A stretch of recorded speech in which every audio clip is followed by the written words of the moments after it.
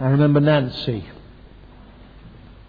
Nancy was a 20-something high flyer in the city of London. She earned enormous amounts of money, drove a fast car, lived in a posh flat in the Barbican and lived life to the full. Every night she was out with her friends. And then one day, unexpectedly, Nancy was sacked. She lost everything. Not one of Nancy's city friends ever rang her again. But an old school friend rang her. She was a Christian. And she took Nancy along to church. That's where I met Nancy first. Full of questions, eager to know God. Or I remember Joy. Joy raised her children in a home with an abusive husband. Finally, the husband left, but frankly, she was such an emotional wreck that she sank into alcoholism. But her husband's brother and his wife were Christians, and over many years they prayed for Joy and they helped Joy. And finally, in late middle age, Joy decided to find out more about Christ. She never looked back. I knew her as a sprightly, happy, elderly lady. Or I remember Priyan.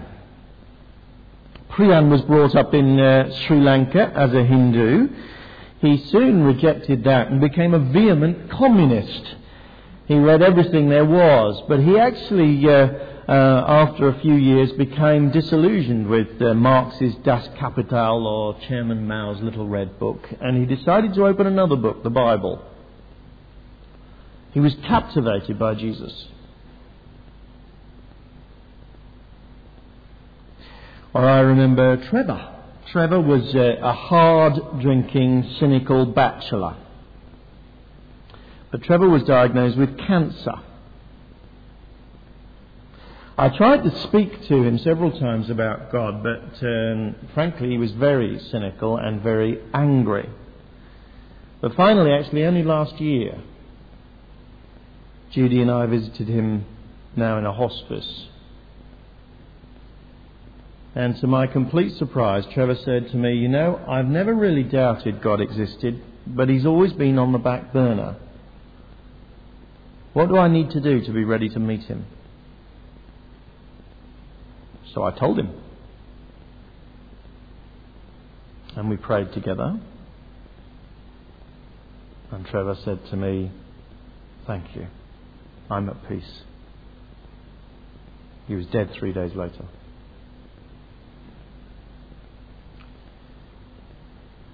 What have all those different people got in common, apart from the fact that they found Christ?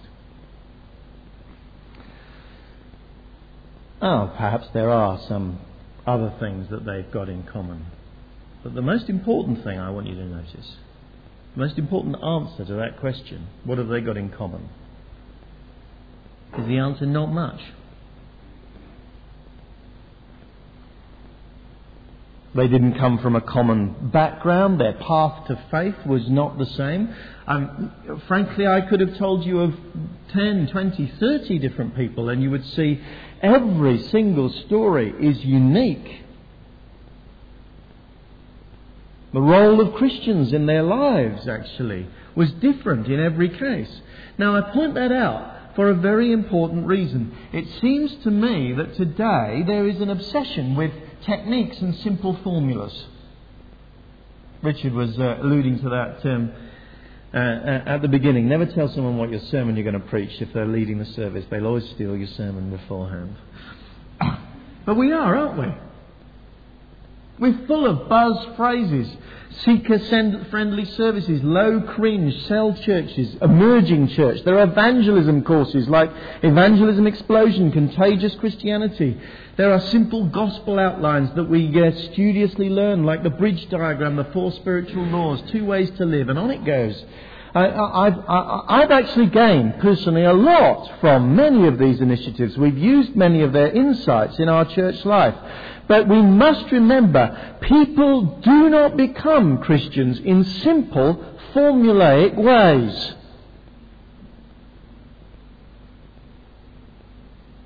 And therefore a church that is really going to be able to successfully reach out to people is not likely to be a church that has invested all its energy in the latest fad, the latest technique for how to be the perfect church. Now, you won't have missed that in the next couple of weeks we are organising a week of events. We've entitled them Longing, hoping that we can explain more about our faith. And I hope you're up for that. The jazz evening looks really great. Tickets are selling. Do make sure you invite your friends. The real event on Saturday night. They are always positive events. We're watching The Shawshank Redemption. If you saw it on the telly last night, then try and wipe that out in your mind and come and watch it. Come and watch it again. And then there's the barbecue, and the over 55s are doing a martyrs walk in Oxford and so on. There's lots and lots of things we are doing, and it's a great opportunity to invite our friends. But there is a danger. There is a danger that we think that the latest trendy thing, like the jazz evening, is the solution that will revolutionise our effectiveness as a church. See, in many ways, all these events are really just the window dressing, just the froth. Now, let's not minimise those. If a shop window is not dressed well, people will not go and see what the product is.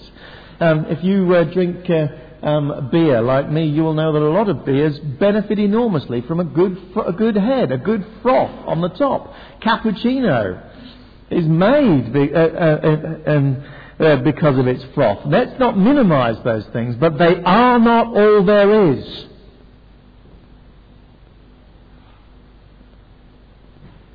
Actually, the New Testament shows virtually no interest in the things that we are so fill our church life with so much. Not that they're not interested in spreading the gospel. On the contrary, everywhere the New Testament is focused on this great spread of the gospel to every corner of the globe. But the New Testament writers knew that God's message spreads, God's church grows, when it grows in maturity. Not when it learns the latest technique. We're going to see in a moment, Peter is perhaps more overtly keen amongst the New Testament letters that Christians should be spreading the gospel. But actually still his emphasis, if you've been here over the last few weeks, still his emphasis has been on the joy of being a Christian, on the vibrant community life that he expects Christians to have, on developing a healthy appetite for healthy things in our lives as we understand our status as Christians and what God has called us to. Because he knows actually that if those things are in place, the gospel will spread. And spread it did, let me say, from these churches that Peter writes to. One of the earliest non-biblical records of the spread of Christianity actually comes in a letter sent from Bithynia. It's one of the regions that Peter writes this letter to. In AD 112, a man called Pliny the Younger was governor in Bithynia, and he came across Christians. He was a bit confused about them. He wrote to the Emperor Trajan for some advice. In that letter, he speaks of a multitude. He says there are men of every age, of every rank, of both sexes, who are in danger, for this superstition is spreading like a contagion, not only into cities and towns, but into the country villages. These churches that Peter wrote to grew, spread, so that it came to the attention of the highest authorities in the world. Now this morning then, I want to dig underneath those techniques that so often obsess our minds. I want to look behind the window dressing, underneath the froth, and I want to ask what a quality Christian looks like, what a quality Christian witness looks like. And actually, I want to do it by just dispelling 3 popular misconceptions about sharing that hunger for Christ that hopefully all Christians have. Popular misconceptions that we so often slip into. First is this: it's all about words. I think it's been one of the most common errors in the past and probably still today. We suppose that the success of the gospel depends entirely on the gifts of charismatic evangelists or dynamic preachers. We think that the answer to all our problems as we struggle to share our faith is to find a sufficiently gifted speaker and then to sit our friends in front of them. Well, that has its place. It has its value. But Peter, as we will see, has something different to say. Actually, another form of this error is that we think, okay, well, perhaps I can't get my friends to sit in front of a dynamic preacher. That means I must be trained to answer every question that's fired at me, to explain the gospel with crystal clarity. All those things have their place. But and that's not Peter's emphasis. Look at 1 Peter 2, verse 12. You'll excuse me this morning that we flick around a bit. We're just trying to get a feel of this whole letter. Richard read it to us. Live such good lives among the pagans that though they accuse you of doing wrong, they may see your good deeds and glorify God on the day He visits us. Or 1 Peter 2 verse 15. It is God's will that by doing good you should silence the ignorant talk of foolish men.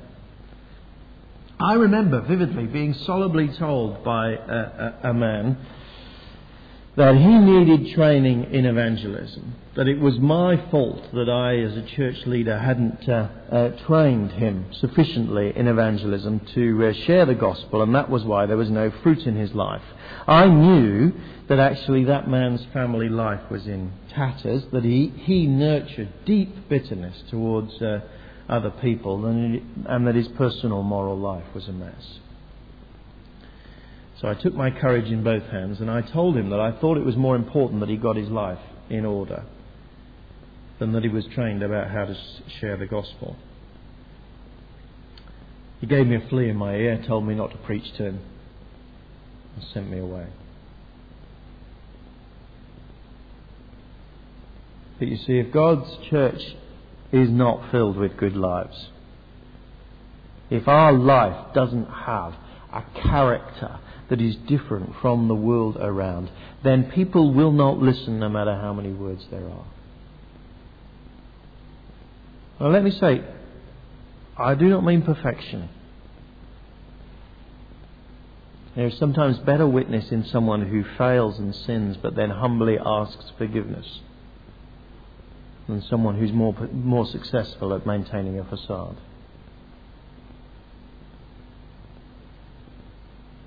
But different lives we must have. I remember once a friend of mine taking a Cambridge University professor to hear an evangelistic talk. And the speaker at that talk was an extremely able apologist. He gave the most dazzling intellectual display that really should have mesmerised even the best brain. I spoke to that professor afterwards, and I asked him what he made of it. And he said to me, words, only words. See, actually, his wife was dying. And he was so miserable that he was abusing alcohol. And he'd spent his life with words and clever arguments. He knew how little help they were to him at that moment.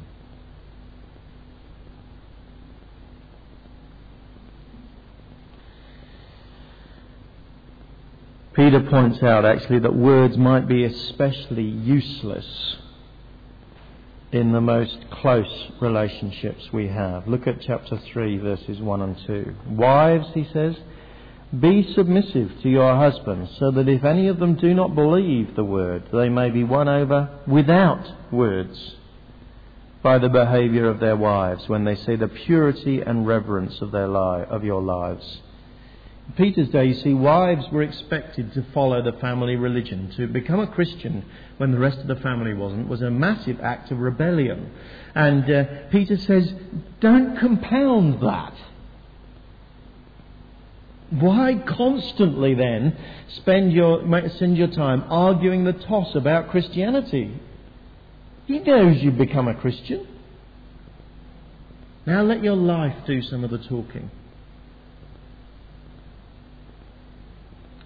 Frankly, the same might be said to offspring whose parents don't believe. Let them see the change in your life, or perhaps sometimes with our friends. It's not that we deny or ignore that we are Christians, but in some relationships, frankly, words are not the most important form of witness. It is a great error then to think that reaching out with the gospel is all about words. But the second misconception is the opposite. It's not about words. See, some people latch on to Peter's statement that a Christian wife might win her husband over literally without a word, as if it was Peter's sole advice on the matter. It's becoming very popular in some circles to quote some advice that is said to have come from St. Francis of Assisi to his monks, that they should preach the gospel always, but only use words if they have to. Actually, Francis never said that. It's a 20th century fabrication.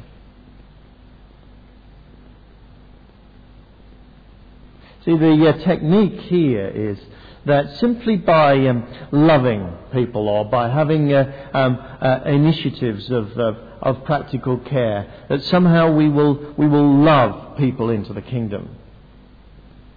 It becomes very popular sometimes in reaction to that sort of sterile, words-only type of approach.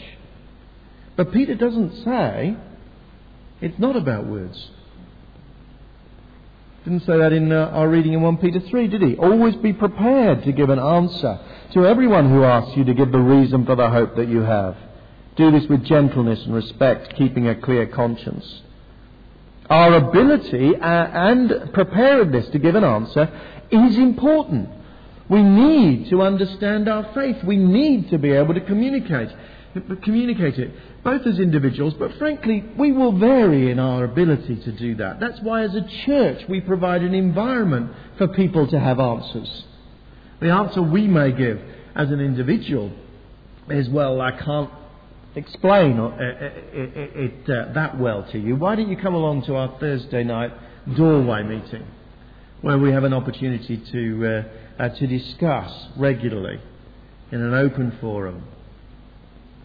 Why don't you come along and hear someone explain the spiritual roots of jazz to a jazz evening or whatever? The answer may come within the community, but we must be able to explain our faith. Notice that Peter says it will be the quality of our lives that elicits the question. You see that? Always be ready to give an answer for the hope, a reason for the hope.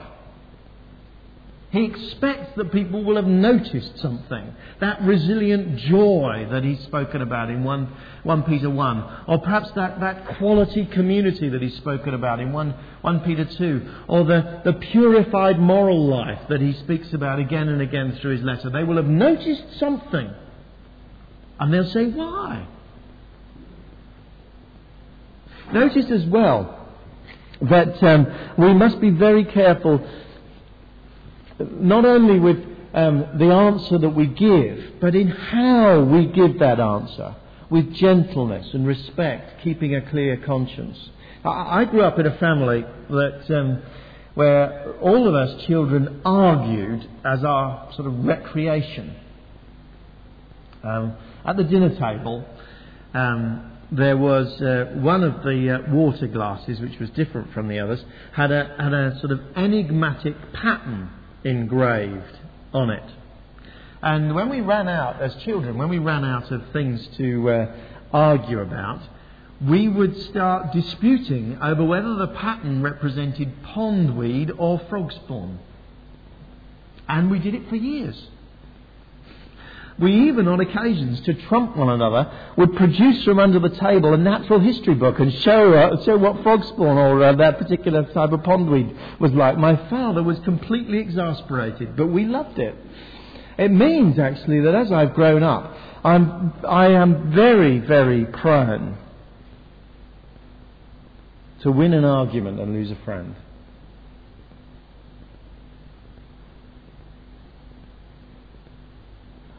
See, that's not how to bear witness to our faith.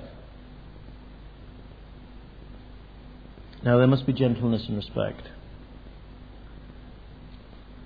There must be a humility before a person. There must be a clear conscience as well. We're not about spin. We're not about trying to find the most sophisticated way to defeat their argument. And sometimes in a conversation we may, in good conscience, have to say there are embarrassing things about the history of the church. Look at the Crusades. We may have to say there are things that confuse me.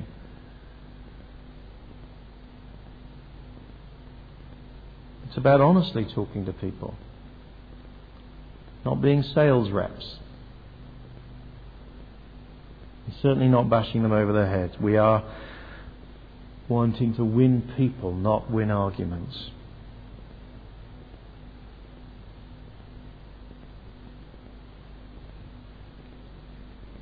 Now, don't buy this idea, though, that all that we need to do is somehow reform our practical life. And we will never need to speak a word, but people will be loved into the kingdom. Everywhere in the New Testament it is expected people will need to understand what we stand for. And we must be ready to explain it. You know, there's another misconception that I think underlies an awful lot of the techniques and fads that float around in the Christian church. It's the misconception that somehow if we get it right it'll be easy. Somehow if we get it right everyone will be our friend. Everyone will respect us.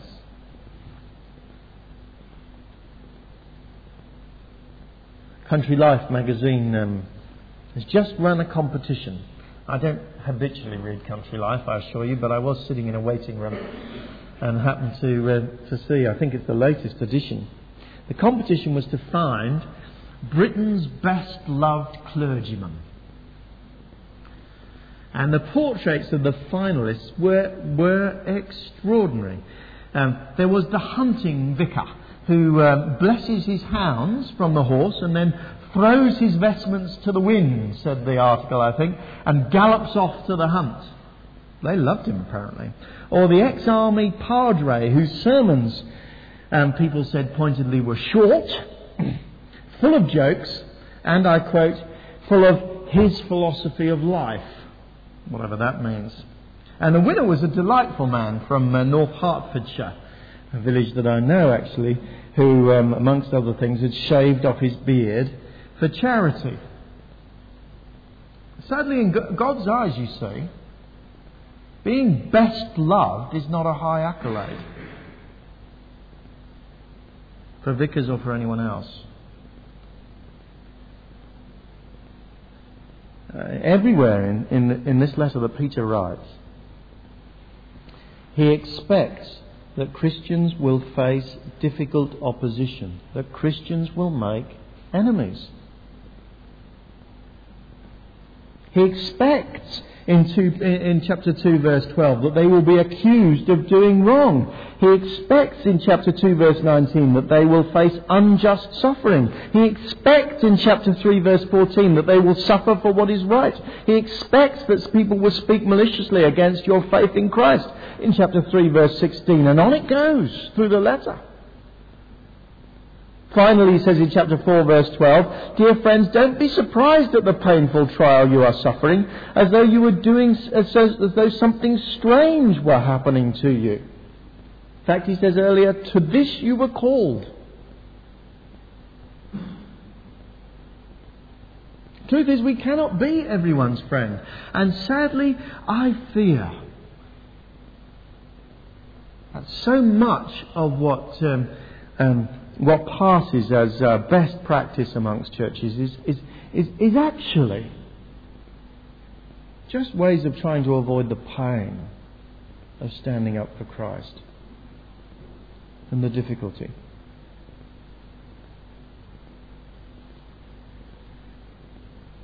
No, says Peter, we need to make sure that none of these accusations are ever true. But when the gospel impacts on society, opposition will arise. I wonder whether we're ready for that. For instance, are we prepared to be kicked out of this building because of public opposition? Some people, you know, have tried to raise a campaign for that to happen. Are you prepared perhaps more personally, to lose friends for the sake of the gospel? Are you prepared to have slanderous gossip spread about you at work because you invited people to the jazz evening?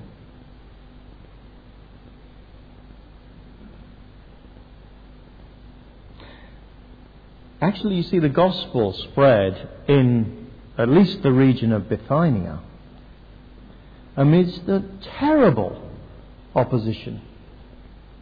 In that letter of Pliny the Younger that I quoted from, Pliny actually explains to Emperor Trajan that he's not quite sure what to do with these Christians, because on the surface of it he says they don't seem particularly dangerous. Most of their strange rites are private, he says. They are morally upright individuals. They don't disturb the peace. The one unfortunate thing is that they won't worship the image of the emperor. So he explains in rather matter-of-fact language, this is his practice. He says, I ask them whether they are Christians or not. If they confess that they are Christians, I ask them again, and a third time, intermixed with threatenings and questions. And if they persevere in their confession, I order them to be executed. For I do not doubt that, let their confession be of any sort whatsoever, this positiveness and inflexible obstinacy must be punished. We have the letter that Trajan sent back to Pliny as well. Trajan reassures him, you've done the right thing.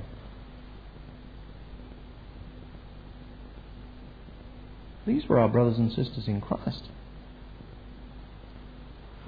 We'll meet them one day.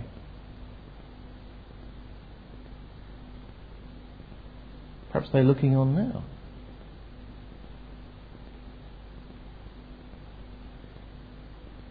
I wonder what they would think as we wonder and fret about the minor discomforts that we may face. You know, that they died for their faith. But actually, like seed in the ground, there grew up a harvest and a crop that was far, far beyond their numbers.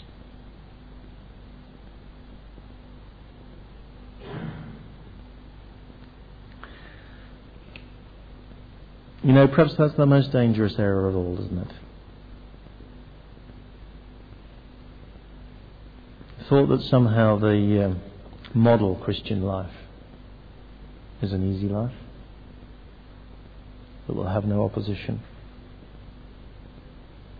That I can sail through it, ducking and weaving, keeping all people my friends.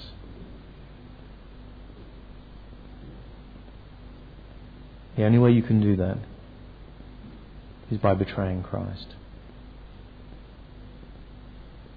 And betraying, frankly, the thousands down through the ages, nay, millions, who have died for their faith.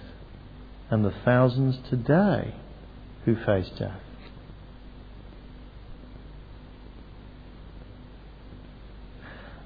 This week, my mailbag, as usual, was full of conferences and meetings and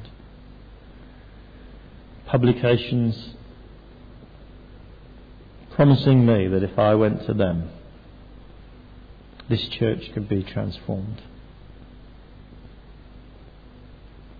And I threw them all in the bin. And I begged God that He would let us hear this message of 1 Peter and so live really fruitful lives for Christ.